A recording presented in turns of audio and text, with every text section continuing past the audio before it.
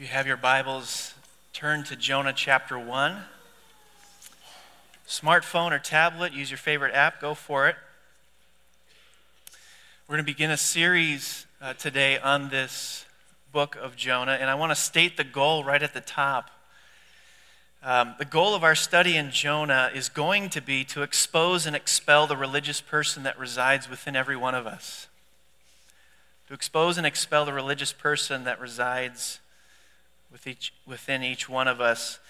Jonah is famous for being swallowed by a fish. We all know that, but the fish is actually pretty incidental to the story. Jonah is a biographical account of a man who is deeply religious, but has an incredibly faulty view of God. And this faulty view of God leads to some pretty destructive attitudes and behaviors. And it leads to a man who is deeply out of touch with the mission of God in the world. The book of Jonah was really, it's a great book for people in the church to study because, to be brutally honest, there are religious people like Jonah in every church in America today. And as we'll see, the author of this book is trying to get something done. He's trying to accomplish something. He's trying to expose and expel the religious person that resides within each one of us. So we're going to use the next few weeks here to ditch religion. I want to read Jonah chapter 1. We're going to read the first 16 verses. The word of the Lord came to Jonah, son of Amittai. Go to the great city of Nineveh and preach against it, because its wickedness has come up before me. But Jonah ran away from the Lord and headed for Tarshish. He went down to Joppa, where he found a ship bound for that port. After paying the fare, he went aboard and sailed for Tarshish to flee from the Lord. Then the Lord sent a great wind on the sea, and such a violent storm arose that the ship threatened to break up. All the sailors were afraid, and each cried out to his own God. And they threw the cargo into the sea to lighten the ship. But Jonah had gone below deck, where he lay down and fell into a deep sleep. The captain went to him and said, "How can you sleep? Get up and call on your God. Maybe he will take notice of us so that we will not perish." Then the sailors said to each other, "Come, let us cast lots to find out who is responsible for this calamity." They cast lots, and the lot fell on Jonah. So they asked him, "Tell us, who is responsible for making all this trouble for us? What kind of work do you do? Where do you come from? What is your country? From what people are you?" He answered, "I am a Hebrew, and I worship the Lord, the God of heaven, who made the sea and the dry land." This terrified them, and they asked, "What have you done?" They knew he was running away from the Lord because he had already told them so. The sea was getting rougher and rougher, so they asked him, "What should we do to make the sea calm down for us?" "Pick me up and throw me into the sea," he replied, "and it will become calm. I know that it is my fault that this great storm has come upon you." Instead, the men did their best to row back to land, but they could not, for the sea grew even wilder than before. Then they cried out to the Lord, "Please, Lord, do not let us die for taking this man's life. Do not hold us accountable for killing an innocent man, for you, Lord, have done as you pleased." Then they took Jonah and threw him overboard, and the raging sea grew calm. At this, the men greatly feared the Lord, and they offered a sacrifice to the Lord and made vows to him. In our teaching time today, we're going to consider the following. We're going to look at who religious people avoid, what religious people are indifferent to, how religious people are formed, and how religious people can be transformed. Who religious people avoid, what religious people are indifferent to, how religious people are formed, and how religious people can be transformed. First, who religious people avoid. Most stories have a protagonist and an antagonist. That's typical in a plotline of a story. That's true of this book in Jonah. In the book of Jonah, God is the protagonist, the good guy. Jonah is actually the antagonist, the bad guy. Jonah is a religious person. We read in 2 Kings 14 that he's a prophet in Israel during the time of Jeroboam II.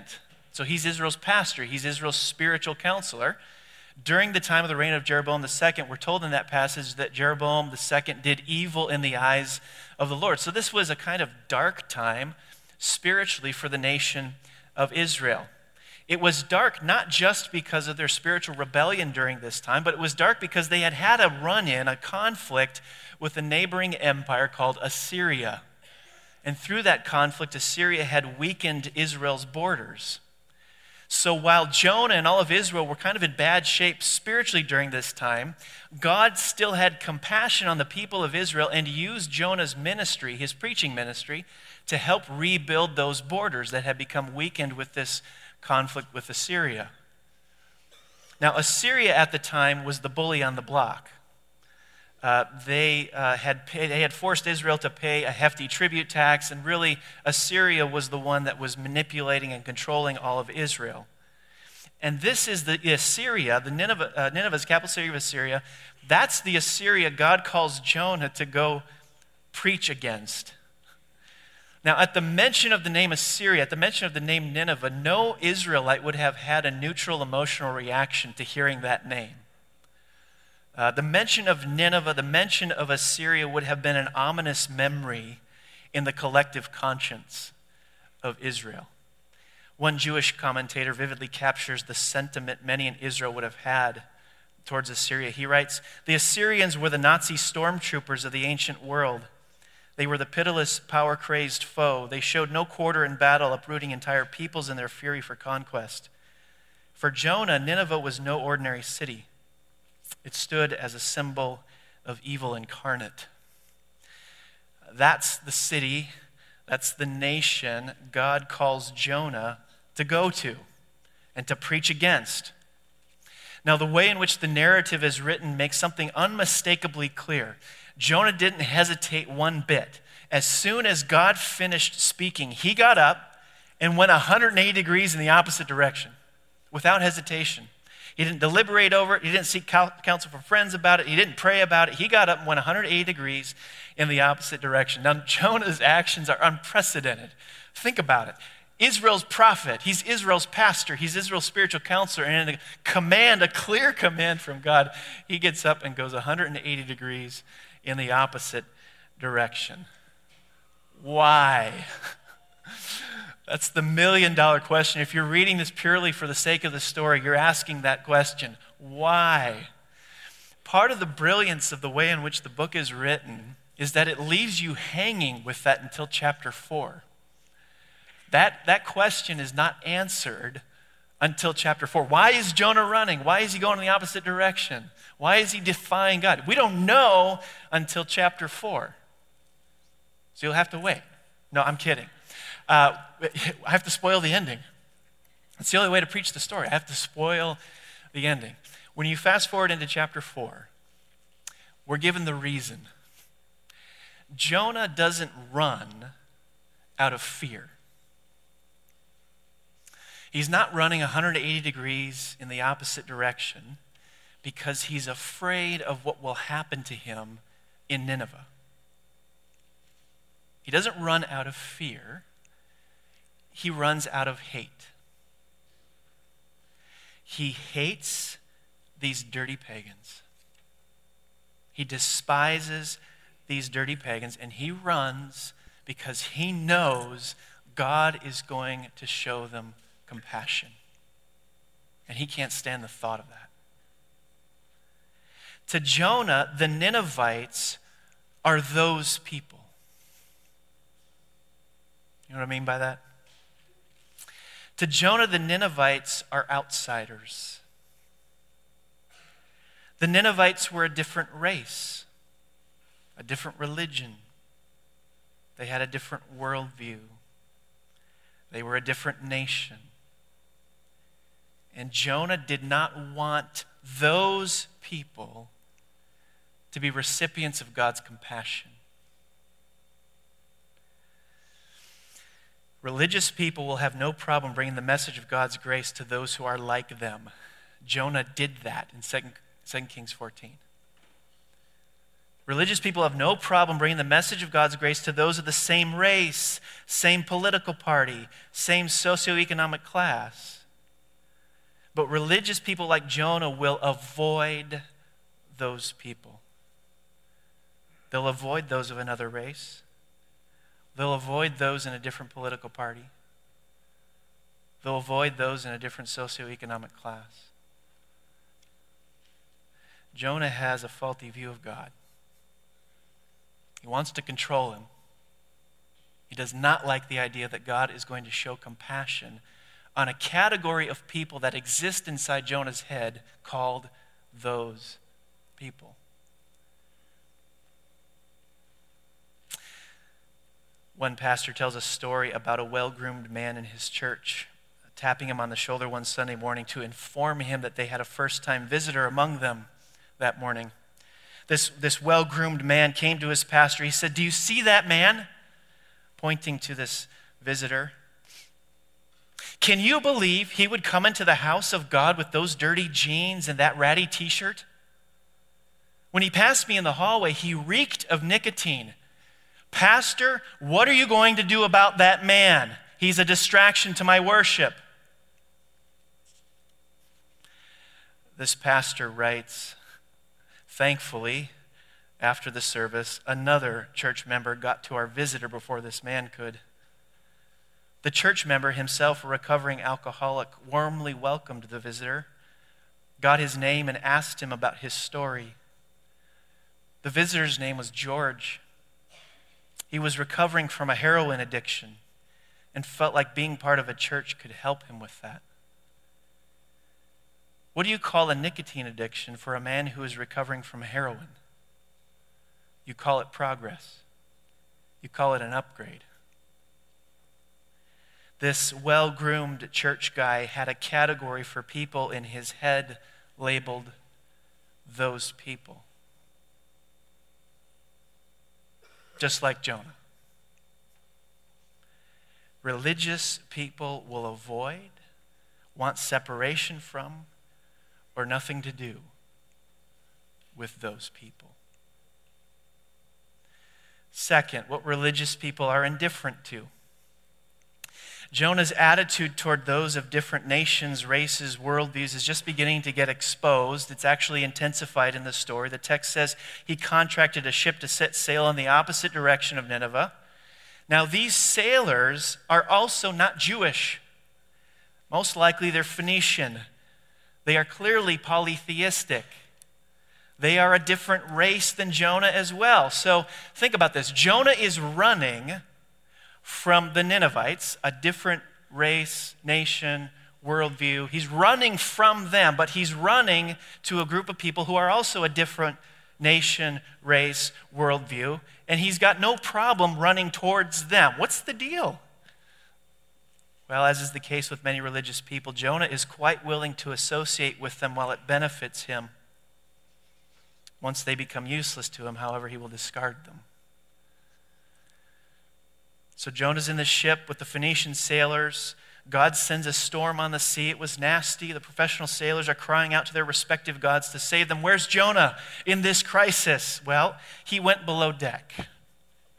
While they are useful to him, he doesn't want to have to associate with them any more than is necessary. These sailors, like the Ninevites, are to Jonah those people. The captain goes below deck. He finds Jonah frantically asking him, "How can you sleep?" Speech in biblical narrative is always important to pay close attention to. It often carries the weight of the meaning of a particular story. This question is revealing even more about Jonah's attitude towards those of a different nation, race, religion, and worldview. Not only does Jonah not care about the spiritual well-being of the Ninevites, he's showing an incredibly high level of indifference towards the physical and emotional well-being of the sailors. He is completely indifferent to their plight. He's quite content to take the sailors down with him. This is notoriously true of religious people. Religious people are indifferent to the plight faced by those people. Religious people are often indifferent to the physical and emotional well-being of other nations, races, political parties, sexual orientations, worldviews. And a good way to test this in ourselves is to see how we react when those who believe and behave differently than we do face a difficult plight.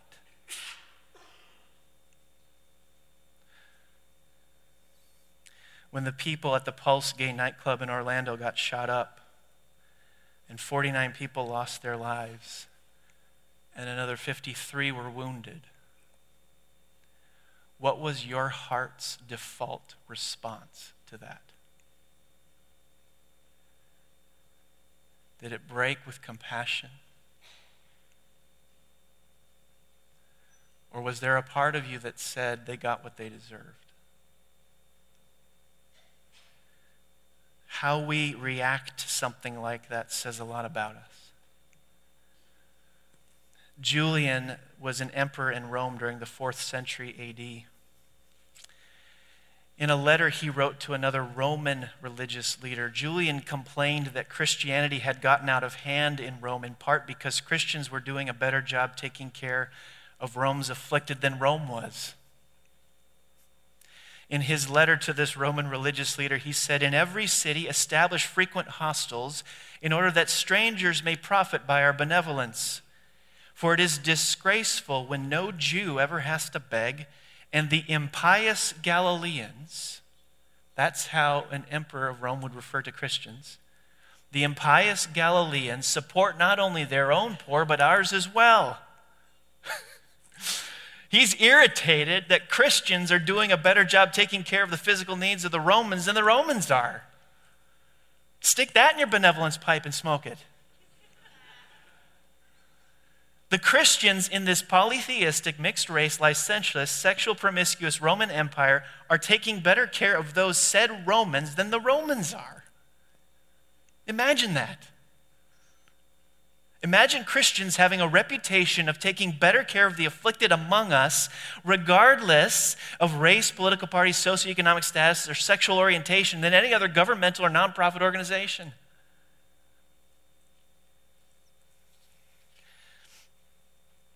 The Bible does call us to this. Perhaps one of the most scandalous stories ever told in the Bible that illustrates this was told by Jesus himself, in which he makes a Samaritan the hero of the story.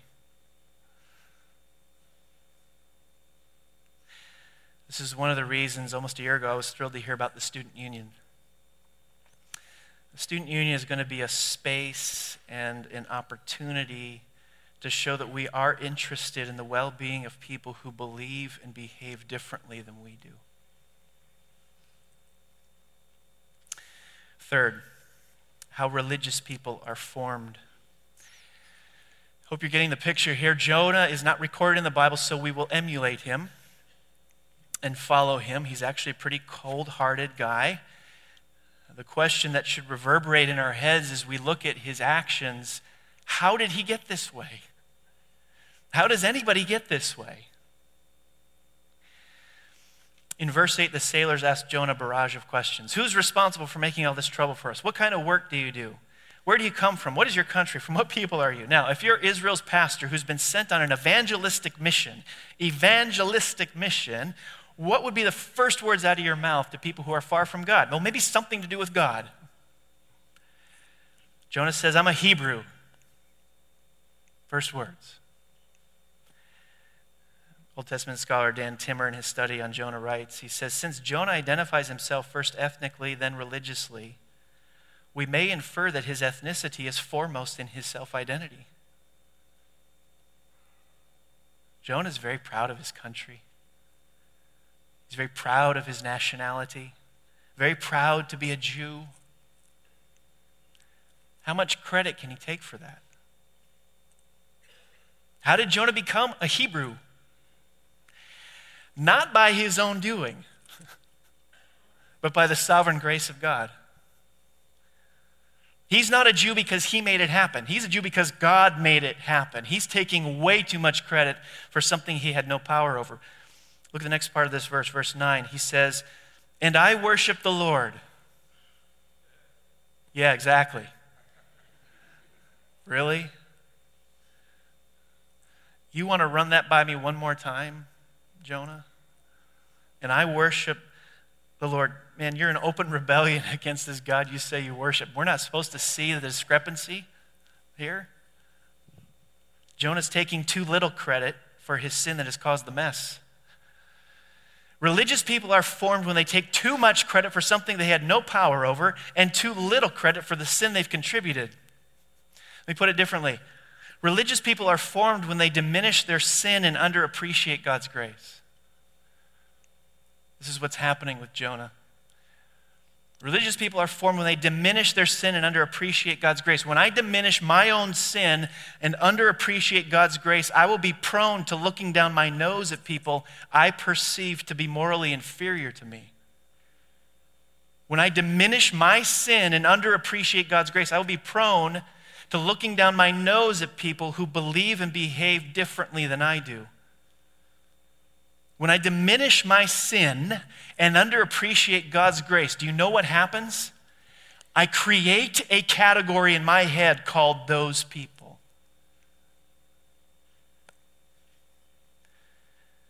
And I'll come to a crossroads at that point. I'll either separate myself from them or destroy them. Jonah demonstrates this clearly. He separates himself from the sailors. And he would have gladly gone to Nineveh if he knew the Ninevites would have been destroyed. But because he knew God would have compassion on them, he separated himself from them. Religious people are formed when they diminish their sin and underappreciate God's grace. So fourth, how religious people can be transformed. How are religious people transformed? One of my prayers for Alliance Bible Church is that we are a place where people are given multiple exposures to the happy news of the gospel from one end of the Bible to the other. It's one of my prayers that we saturate the people who come through the doors of this church in the gospel from one end of the Bible to the other. Now, someone may ask a question, why are you so preoccupied with that? Why do you insist on that? Let me show you why I'm going to be insistent about that. In Luke's gospel, chapter 24, we read this. Jesus said to them, his disciples, "How foolish you are, and how slow to believe all that the prophets have spoken. Did not the Messiah have to suffer these things and then enter his glory?" And beginning with Moses and all the prophets, he explained to them what was said in all the scriptures concerning himself. Question: given what Jesus says here in Luke 24, how would he have read Jonah?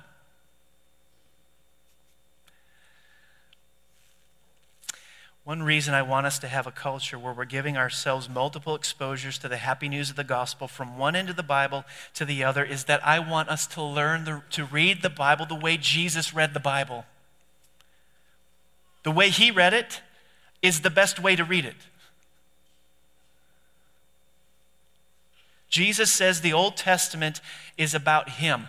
That is also the answer to this question. How are religious people transformed? The answer is found in how Jesus would have read Jonah chapter 1.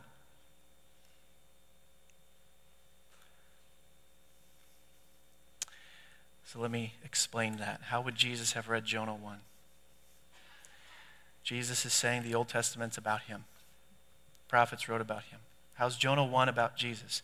How are religious people transformed? Years after Jonah, the call of God came to another prophet, Jesus Christ. The call was for Jesus to leave his homeland of heaven and go to Nineveh. Not Nineveh in Assyria, Nineveh as in the human race. Nineveh as in Ozaukee County. Unlike Jonah, Jesus heeded the call of God and obeyed. And he went. He came. Jonah refused to go because he perceived the Ninevites to be morally inferior to himself and therefore not worthy of God's compassion. Of course, the book goes out of its way to try to convey that that's not the case. We in Nineveh, in Ozaukee County, are genuinely morally inferior to Jesus Christ. But in spite of this, he still went out. He still came to us Ninevites to be an instrument of God's compassion. Jesus could have justifiably looked at us and said of us, we are to him those people.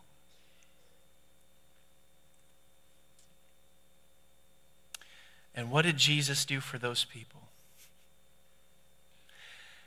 Like Jonah, it is our sin that has created the storm now crashing over the bow of our boats. It is our sin that has put our lives in jeopardy. It is our sin that should prompt God to throw us into the deep. But in heeding the call of God to go to Nineveh in Ozaukee County, Jesus, even though morally superior, throws himself into the deep to save us who are to him those people.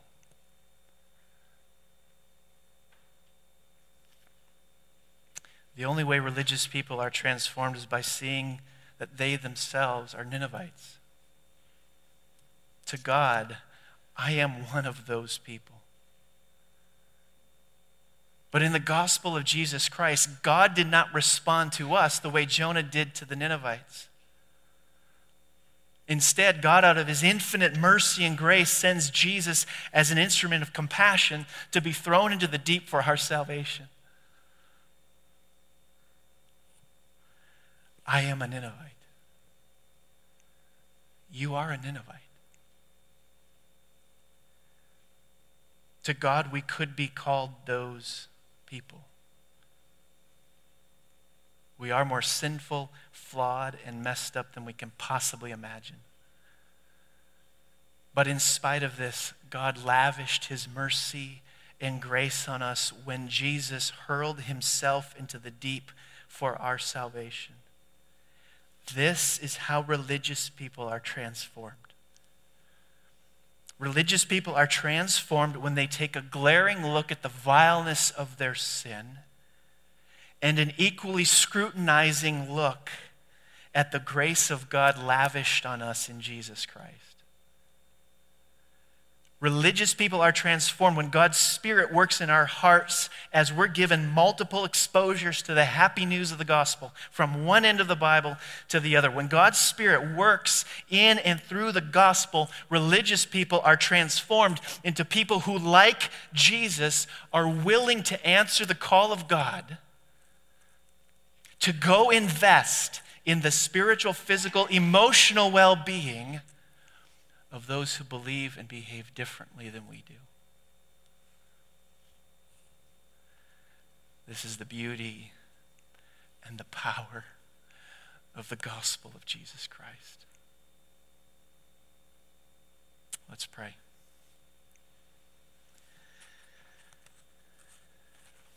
Gracious God, grant us the ability to see our sinfulness through your holy eyes. Like Jonah, we are easily prone to diminish our sinfulness and underappreciate your grace. So I pray for a loving confrontation with the gospel. Humble us with these truths this morning so that your church can be an extension of your mercy and grace, reaching out to a world that desperately needs your Son, Jesus.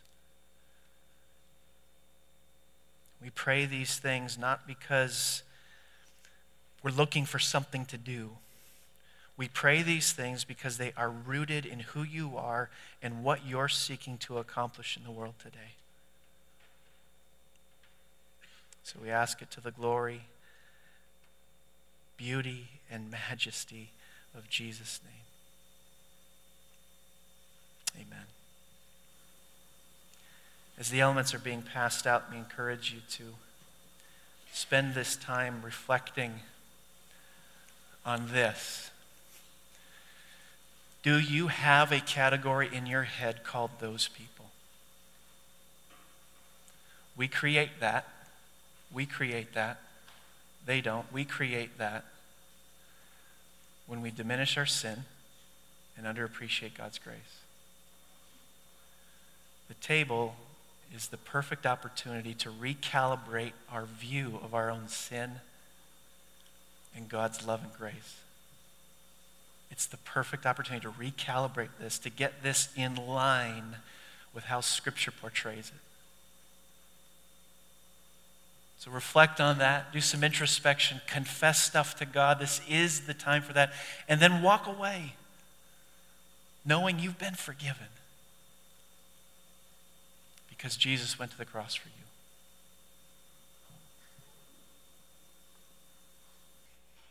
God, I pray that through your word and your Spirit, the cross of your Son would never become rote or old hat. We would always be able to come to it refreshed by it, convicted by it, encouraged by it. Because there we see the intersection of your justice against our sin and your incredible love for us through the substitutionary sacrifice of your Son. We declare your goodness and your greatness as we partake of this table. And we pray, Lord, that would transform the way we live in this world as your ambassadors. We pray it to the glory of Jesus' name. Amen. Oh, the depth of the riches and wisdom and knowledge of God. How unsearchable are his judgments and how inscrutable his ways. For from him and through him and to him are all things. To him be glory forever. God's people said, Amen.